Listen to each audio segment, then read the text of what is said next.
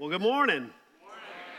Awesome. I love that. I just want to tell you straight out, the more you talk to me, the shorter I'll preach. Because if you don't talk to me, I'm figuring you're not getting it. So I need to say it again, all right? Man, it's so good to see Spence with a little gray in the beard. You know, I knew him as a college student, and I feel like he's finally coming into adulthood. And not sure if it changes the way he acts, but at least, you know, he looks the part. It is, man, a great privilege for me to be here and to open up God's Word with you today and to share some things that I believe God's been stirring in my own heart. So I want you to know as I preach, I'm not just preaching to you, I'm preaching to me because this is God's Word to my own heart. I've just had a little longer to sit in it and marinate on it, and I'm just going to try to unpack for you what God has been saying to me. I don't know if you know this, but in the last half of May this year, from May 17 to 31, more than 260 tornadoes touched down all across the United States. From Texas to Nebraska, then across the Midwest, even to the Mid-Atlantic and the Northeast, these storms ravaged everywhere they touched. There were devastating outcomes. There was the destruction of property. There was the loss of life. There was really the loss of livelihood and years of memories and life that people had built in these places. And I got to wondering when I read that, 260 tornadoes, how do you live in a place like that?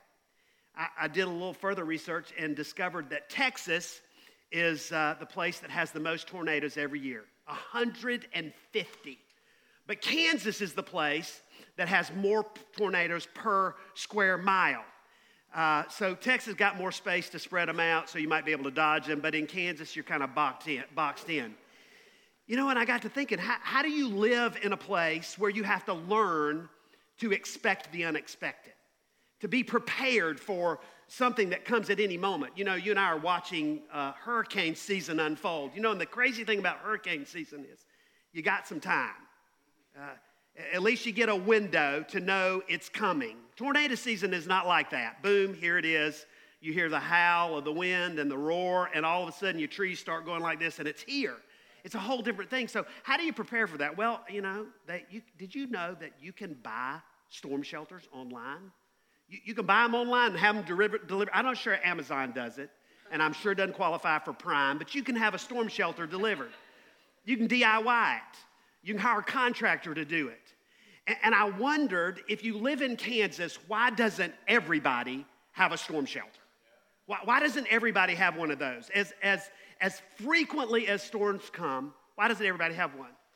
But you know what I learned? Immediately following an outbreak of storms like we just had at the end of the May, you know what spikes? The sale of storm shelters. People go running for one, trying to find one, trying to secure something for themselves. But here's what you and I know.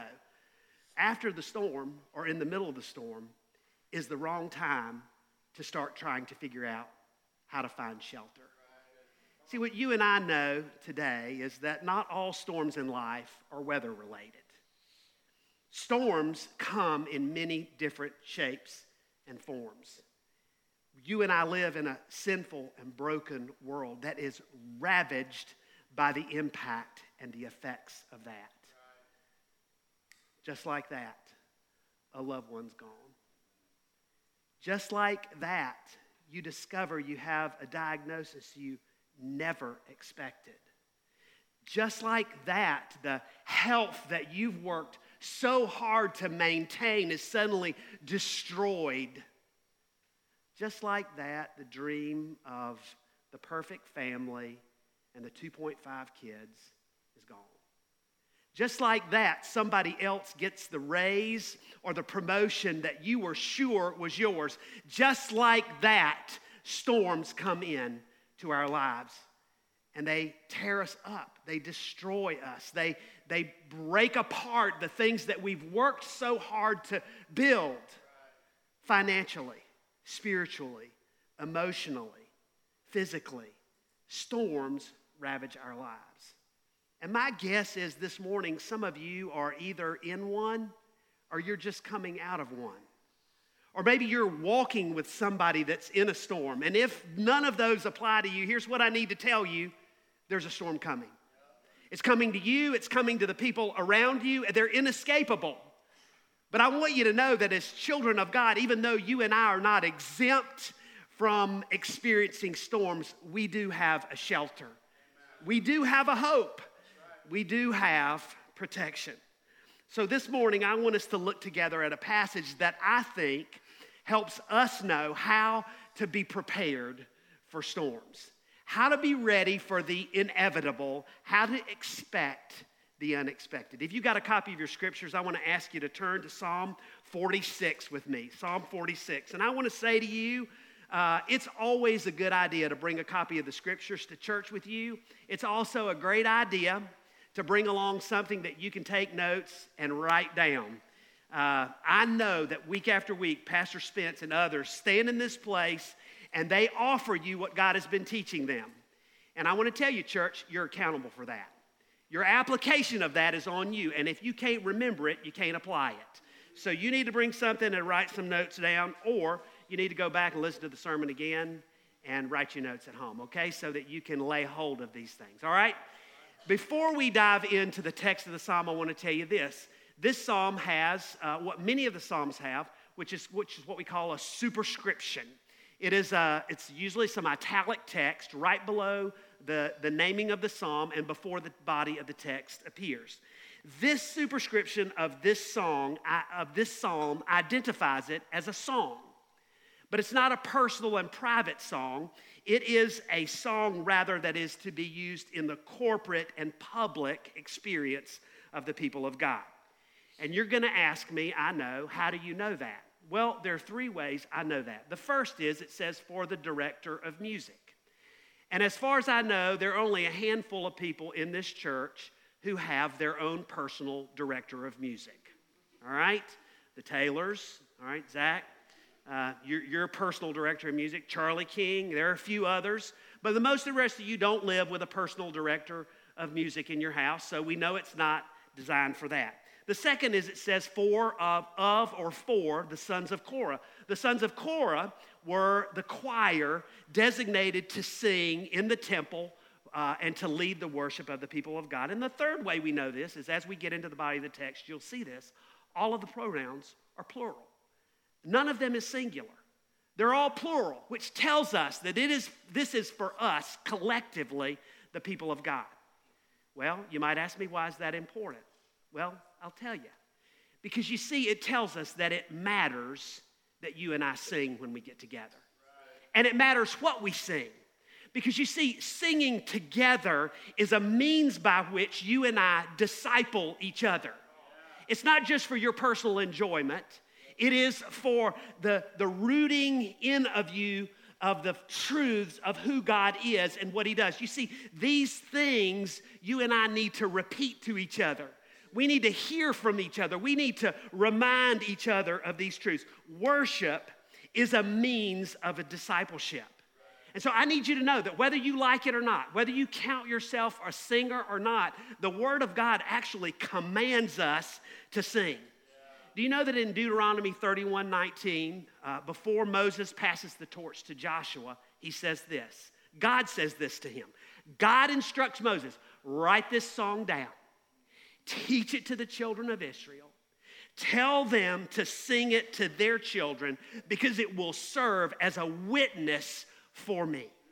You see, God has designed us to plant into each other the truths of who God is and what he's done. I need you to hear me say this morning. Church, it is not your pastor's responsibility to disciple you. It is your responsibility to disciple each other. It is your responsibility to call out for each other the wonder of who God is and what he's done. It is your responsibility to work hard to build up and call out faith in each other. Do you know that it's not just for the body of Christ, though? It's for the unbeliever as well. 1 Corinthians 14:25 says this. It says that if your worship is orderly, if it's honest, if it's genuine. In fact, it says if you come together and you are prophesying, and every one of you is prophesying. Now, I don't know how you think that happens except in the context of congregational singing. That's it. That's the only place where together you and I are raising our voices to declare the truth of who God is and what he's done. The scripture says that if you and I do that together, you know what happens? Even the unbeliever will fall on his face and say, surely God is here. You know what that means? Even the unbeliever? That means the believer is falling on his face and recognizing the presence of God as well as the unbeliever among us. So church, I just need you to hear me say, it's important that you sing. It's important that you put your coffee cup down, get your hands out of your pocket, and lift your voice and sing the praises of God. And it matters what you sing. It doesn't so much matter the truth, the tune of what you sing, but it matters the truth of what you sing.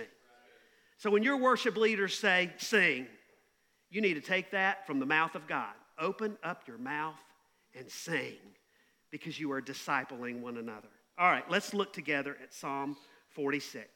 I believe that Psalm 46 is a song that calls us to look above the wind and waves to see our Savior. I think it outlines for us 4 foundational truths, 4 unchanging realities that you and I need to remember and repeat to ourselves, to our families, to our spouses, to our friends, and to each other as we gather. All right, let's look at them together. Number 1, I believe this psalm calls us to notice and call out the immutable character of God. The immutable character of God. That means the unchanging character of God. I see that in verses 1 and following. God is our refuge and strength, an ever-present help in trouble. God is our refuge and strength, an ever-present help in trouble. You see, this psalm begins simply by calling out the character of God, who he is. Because listen to me, because before you know what you're facing, you need to know who God is. Before you need to know anything else, you need to know the immutable, unchanging character of God. And I don't know if you caught it or not, but this description of God seems to assume the certainty of trouble and hardship. Every descriptor of God's character in this psalm addresses a human problem. Listen, you don't need a refuge unless there's an imminent storm. You don't need an outside source of strength unless you feel or experience weakness. And y'all, a helper in trouble is just that, a helper in trouble. You see, God has revealed himself as one who meets our needs, who comes to our port of weakness. But you see, this psalm doesn't begin with a description of trouble. It begins with a declaration about the nature of God. Y'all, that's so important. You need to know that. You need to know his character. You need to be able to call it out. Because listen, when you're in trouble, when you're facing a storm, you need to know that he is a refuge, a protector, a covering. And any trouble you face is temporary, but our fortress is eternal. Listen, he's our strength. He's our strength. There's a limit to my strength. Y'all, I'm experiencing that more and more every day. I'm 60 years old with a 10-year-old boy. Who thought that was a good idea? And I still can take him. But I'm not sure how much longer I'm going to be able to do that. Y'all, there's a limit. There's a limit to our strength. Those of us who are past the age of 40 experience that and feel that a little bit more than some of you do. But I need you to know this, that the scripture says even youths grow weary and young men stumble and fall. But those who wait on the Lord shall renew their strength. Listen, enduring strength's not going to come from you. I don't care how much you work out. I don't care how well you eat. I don't care what you do to cultivate your physical strength. Listen to me, it can be taken from you like that, regardless of what you've done. So you need to know that strength comes from him. But this goes on, the psalm goes on in verse 2 and 3 to describe or magnify the character of God by setting it juxtaposed the chaos of life. Look at it, verse 2. Therefore, we will not fear. Therefore, we will not fear. Because of who God is, we won't fear. Though the earth give way and the mountains fall into the heart of the sea, though its waters roar and foam and the mountains quake with their surging. Listen, the description of trouble here is startling. It's chaotic. This is not your easygoing kind of little stump your toe kind of trouble. This is cataclysmic. In fact, if you read it carefully, the language here is almost the reverse of the creation narrative. You see what he's describing here? He's describing the kind of trouble where creation comes undone. In Genesis, God speaks, and what happens? The dry ground rises out of the chaos of the waters, and the sea and the land are separated, and they're given boundaries. But here, even the mountains are falling and crumbling into the sea. In creation, the waters are subdued by the voice of the Creator. But here, the waters roar and foam and convulse as if rebelling against the Creator. Y'all, this isn't your everyday household variety of disappointment. This is cataclysmic, world crashing in kind of trouble. It's devastating. It's debilitating. It's unnerving. It's consuming. But even in the face of that, we can be fearless when we know the one who is our refuge, our strength, and our ever-present help in trouble. Can I just stop for a second and be honest with you? That's not what most of us want. It's really not. We don't want a refuge. We want God to prevent every attack. We don't want an external source of strength. We want to never feel weakness, and we really don't want a helper in trouble. We want God to give us a life that is free of trouble. And can I tell you, when that's what you seek, you know what you're looking for? You know what you're pursuing? You're looking for a life that has no need of God. You're wanting to declare your independence from Him. Listen, y'all. Jesus said this, John 16:33, in this world, you're going to have trouble. You're going to have trouble. You're going to have hardship. You're going to have difficulty. You're going to have disappointment. You're going to face temptation. You're going to be betrayed. All kinds of trouble is going to come on you. But He said, take heart, I've overcome the world. I'm the refuge, the strength, the ever-present help in trouble. The second reality that we must remember and repeat to each other is this. Number 2, the immeasurable value of the presence of God. The immeasurable value of the presence of God. I see this in verses 4 to 7. There is a river whose streams make glad the city of God. The holy place where the Most High dwells. God is within her. She will not fall. God will help her at break of day. Nations are in an uproar. Kingdoms fall. He lifts His voice. The earth melts. The Lord Almighty is with us. The God of Jacob is our fortress. Listen, in the ancient world, rivers were a necessary source of life. Life could not be sustained apart from a steady supply of water. You and I aren't any different. We just don't rely on the river. We still are sustained. Our physical lives are sustained by the giving of water. But they weren't just a source, a sustaining part of life. They were a source of refreshment and joy. And it's the same thing for us here. I don't know how many of you regularly try to make your way up to Lake Norman or out to the coast. In fact, last night I watched, I got to admit to you, we don't have cable at home. So when I'm in a hotel and there's cable, like, I'm a little bit of an HGTV junkie, all right? I like it. And so I was watching the show last night, and a couple from Charlotte looking for a place at North Myrtle Beach because they said, this is where we find refreshment. This is where we're renewed. We run to the beach for the weekend. You see, that's us. We're looking for refreshment, and so often we run to the water. If you're out mowing the grass, you're looking for refreshment with that cold drink when you're done. But listen, many of the great ancient cities were built on or near rivers. But Jerusalem was unique. Jerusalem had no river. You see, God wanted his people to know that he was their source of life and joy. He alone sustained them.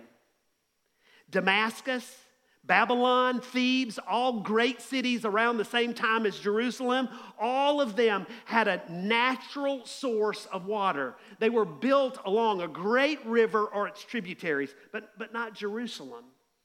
And I ask you this, who chose the location for Jerusalem? Who put Jerusalem where it was? God did. Wait a minute, you mean that God purposefully placed his people in a location without a natural source of water? What kind of God would do that? A God who wanted his people to look to him for refreshment and joy. You see, God made his people riverless by divine design. And that's startling to us. He did it on purpose, but y'all, it wasn't punitive. It was out of love. It was purposeful because God wanted them to rely on him. Listen to me. Some of you this morning are crying for a river. You're crying for something that you think will sustain your life or be a source of joy. And God has, in effect, at this moment, withheld that from you. That's hard for you to admit. Psalm 84:15, no good thing will he withhold from him whose walk is blameless. Listen to me. If you're in Christ Jesus, your walk is blameless. You're counted as righteous. And if God has withheld something from you, it is not punitive. It is because he loves you and he is trying to get you to look at him. Whatever you think will sustain and supply you apart from Jesus Christ will never do it. It'll disappoint you every time. It'll frustrate you every time. One of my favorite Old Testament stories is captured in Exodus 33. This is long about the time that Moses and the children of Israel have come out of Egypt. They've been miraculously delivered by God. And they're in the desert, and Moses has gone up on the mountain to receive the word of God, the 10 Commandments, which I think you guys are studying this summer. Moses has gone to receive this word from God and come back and deliver it to his people. But when he comes down off the mountain, Moses has got a mess on his hands. You know this? You know what's happened? Do you remember this story? They've collected all their gold jewelry and they've given it to Aaron and he's melted it down and he's formed a calf, a graven image, a cow, a gold cow, not a Chick-fil-A cow, but a gold cow, not the Christian cow, but the pagan cow. He's crafted that, and you know what? They begin to say, this is the God who brought you out of Egypt. Are you kidding me? Excuse me, you just melted this down and formed it, and it brought me out of Egypt. Where was it when I was in Egypt? It's on my ears. Brought me out.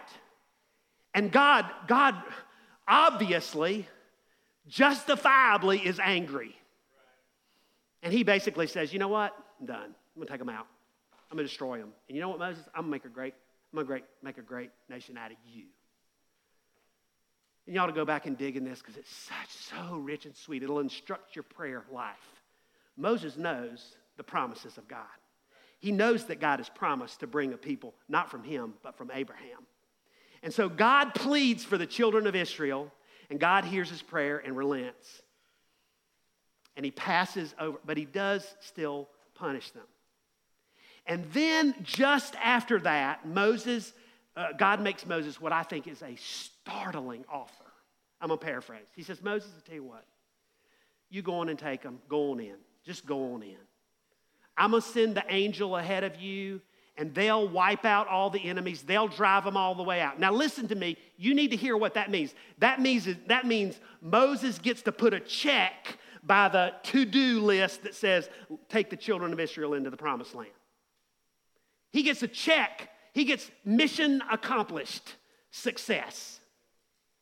And then he gets safety and security. I'm going to drive all the enemies out. I'm going to beat them all. I'm going to destroy them all. They're going to be gone.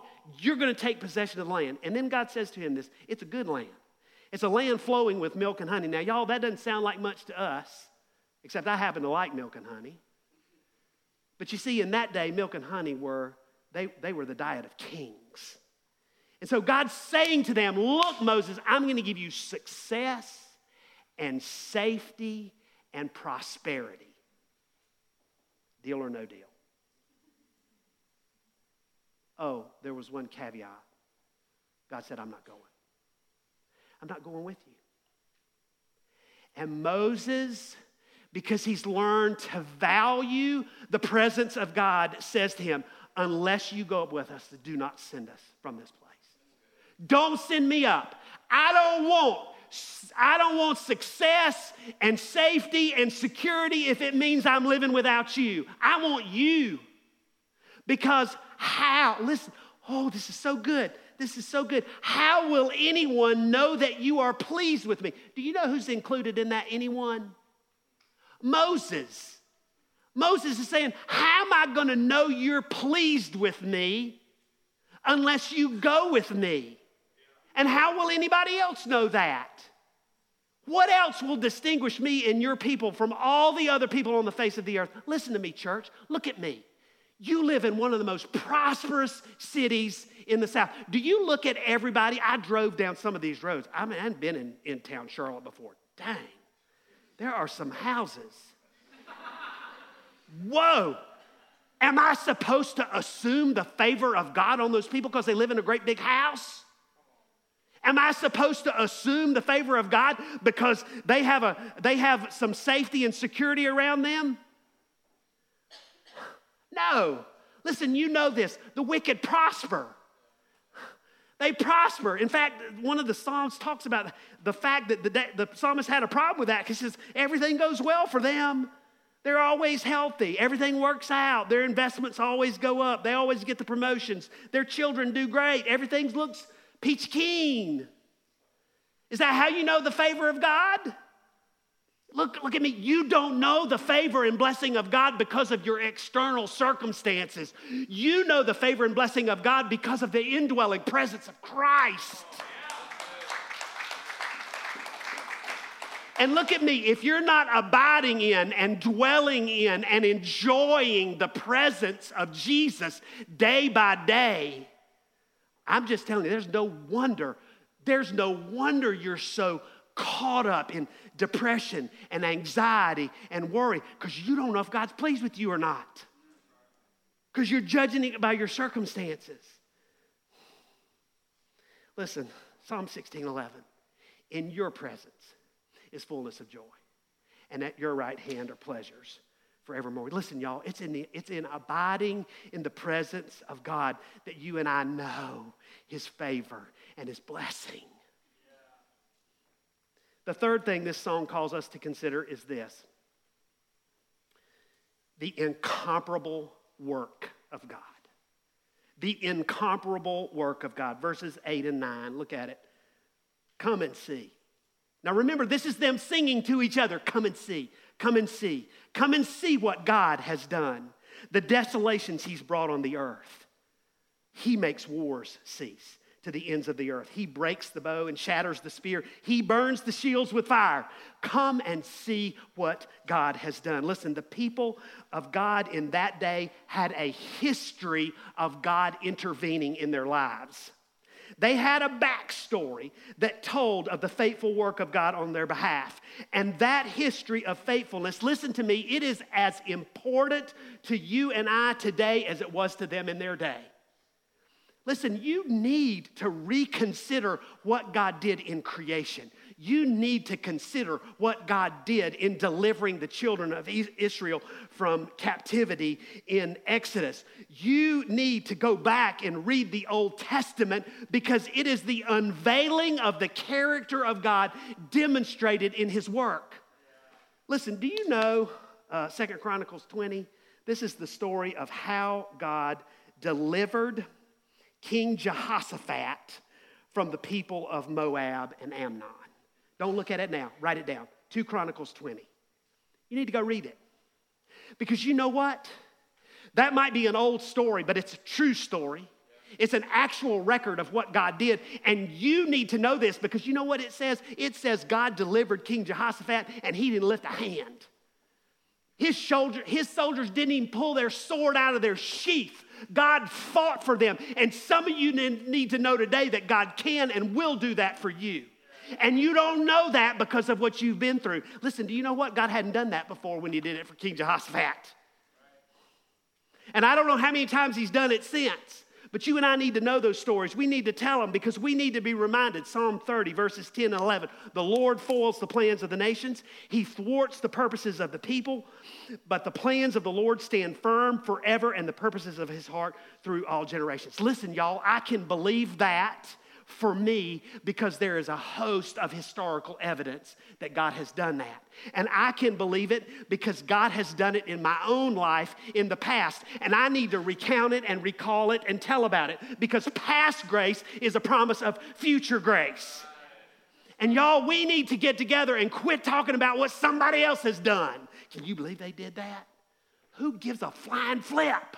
Let's talk about what God has done. Let's stir each other to faith by remembering the mighty work of God. Are we in a heap of trouble in this country? Yes, we are. And you can talk all day about whose fault you think it is. That doesn't matter. It doesn't matter a hill of beans whose fault you think it is. Who you think's going to get us out of trouble? A different party in the White House? Can I just say to you, has that happened yet?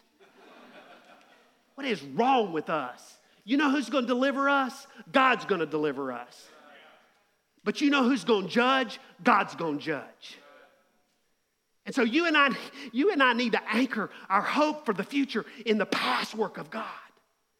But y'all, we have on record a more remarkable victory that gives us confidence, hope. We celebrated it in communion today.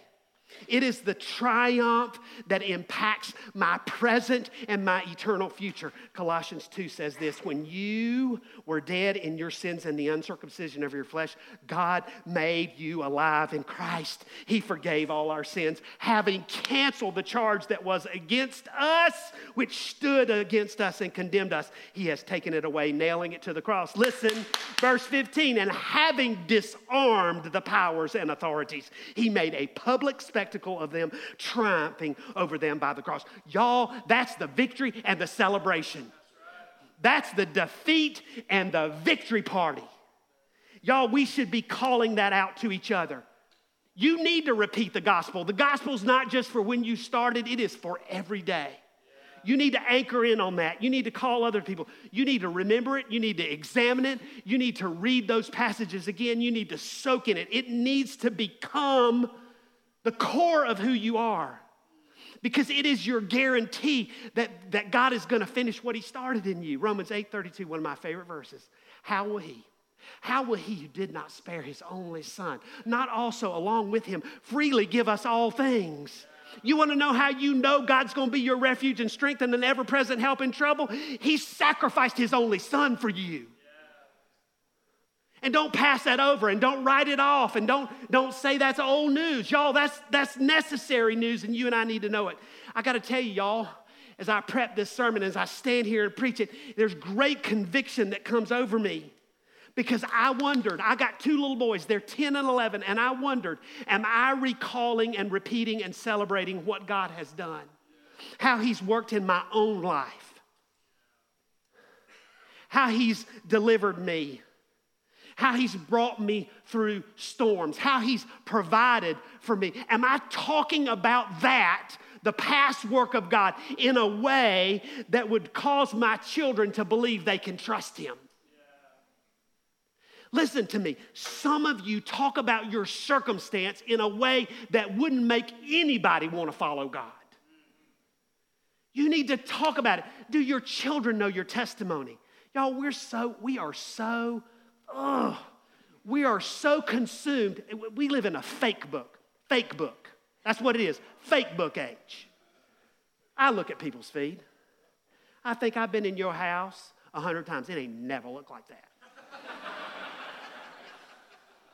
And you fed me dinner, and there has never been a plate in front of me that looked like that. And I've seen your children. They don't act like that. We live in an age that's so consumed with putting up a front and making everybody think we got it together. Listen, you got it together won't help them a bit. You were a wreck and Jesus rescued you. You were dead and he brought you back to life. You were consumed and bound by sin and he set you free. That's what'll help them. So stop trying to be together and tell the backstory so somebody will know Jesus saves. You're coming here on Sunday morning and acting like everything's great doesn't help anybody. The person seated next to you knows that Jesus is bigger than your trouble. And they need to hear about your trouble. And we need to carry each other's burdens together. But it's not up to us, y'all. He's our refuge and strength and an ever-present help in trouble. And we got to call each other to that. Let me say this. Men, look at me. If you talk about anything more than you talk about the character and the work of God to your wife, to your children, to your neighbors, you are uncovering for them your idol. You see, you talk about what you love. See, some of you are raising kids who think that life is found in recreation. They think it's found in following a sports team. They think it's found in investment. They think it's found in climbing the ladder. And let me tell you something. You're setting them up for trouble and distress and hardship and pain. And you need to talk about Jesus. Listen to me, dads. Dads, listen to me. It is not this church's responsibility to disciple your children. It's yours. Moses said after the giving of the 10 Commandments, you talk about this. You talk about it on the way. You talk about it when you get up, when you lie down. You talk about it in the everyday life. Some of you can't talk about it because you don't know it and you need to get in the Word and you need to get into discipleship and you need to examine the work of God and you need to look at the character of God and you need to let that begin to come out of your mouth. Listen to me. If your children depart the faith, it will not be the church's fault. It will be yours. And I want to say this to every person who's walked with Jesus more than 5 years. If you aren't regularly pouring into somebody behind you, you are not walking in obedience and surrender. I ran up on this verse a few weeks ago, and it just undid me. Judges 2:10.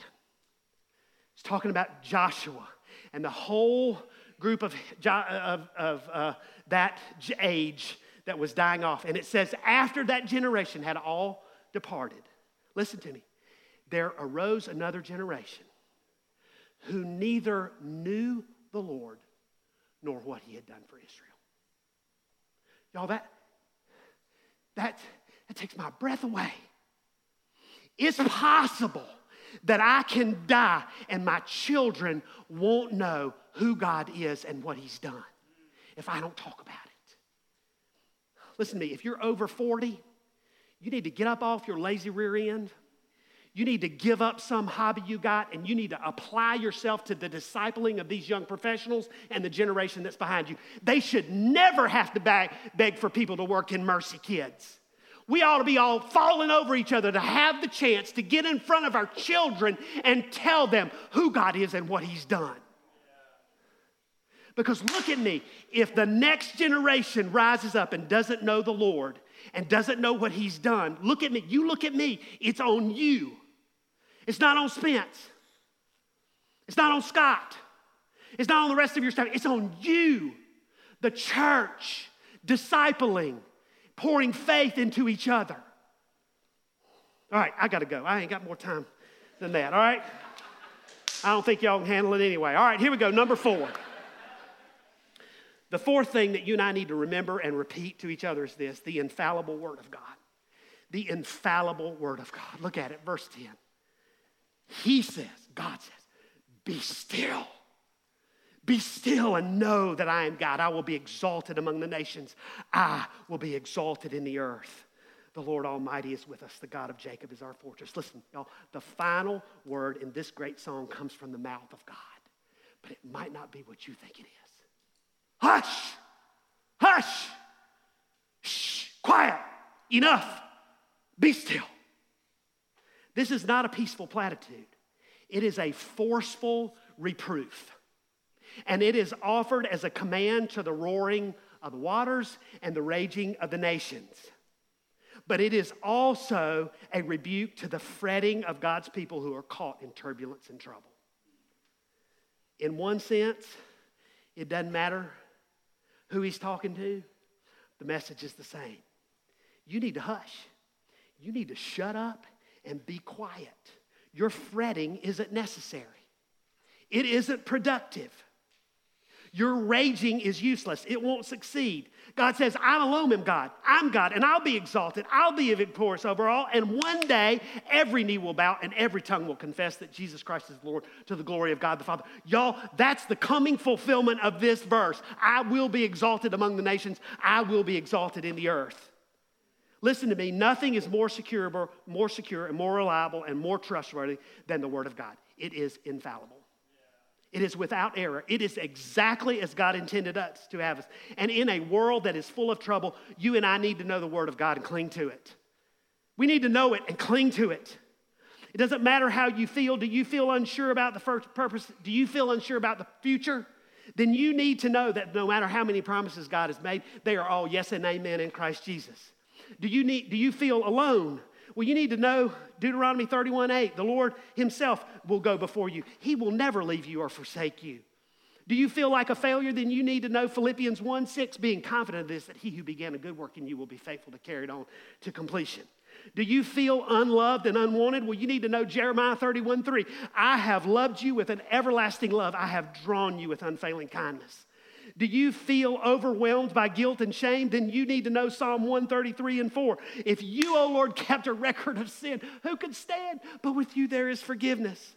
Do you feel helpless and defeated by temptation? Then you need to know 1 Corinthians 10:13. No temptation has overtaken you, but such as is common to man. And God is faithful. He'll not allow you to be tempted beyond what you are able, but will with the temptation provide a way of escape so that you might be able to stand up under it. Y'all, we need to be able to repeat the Word of God. You are not going to feel your way into trusting God. Listen to me. You will not feel your way into trusting God. You got to truth your way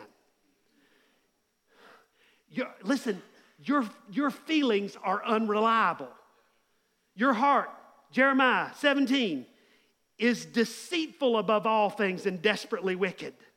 Don't look to your heart, look to the Word of God.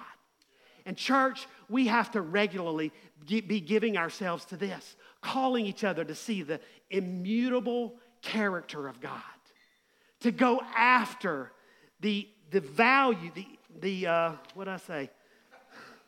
immeasurable value of the presence of God. We got to be stirring each other up to remember the incomparable work of God. And y'all, we've got to be anchored to the infallible Word of God. God is our refuge and strength, an ever-present help in trouble. Church, you might be in the middle of a storm, or you might be just coming out of one, or you might be on the edge of one. Either way, it doesn't matter. You and I can be storm ready when we are anchored, and we are anchoring each other to the four truths of this psalm. Can we pray together? God, thank you for your grace and mercy. God, thank you that you want us to be in perfect peace when we fix and stay our minds on you. So God, help us do that today. Help us call each other to that. God, help us call a watching world, a wandering world, a lost world to look at the greatness of who you are and trust in your work alone. We pray this in Jesus' name.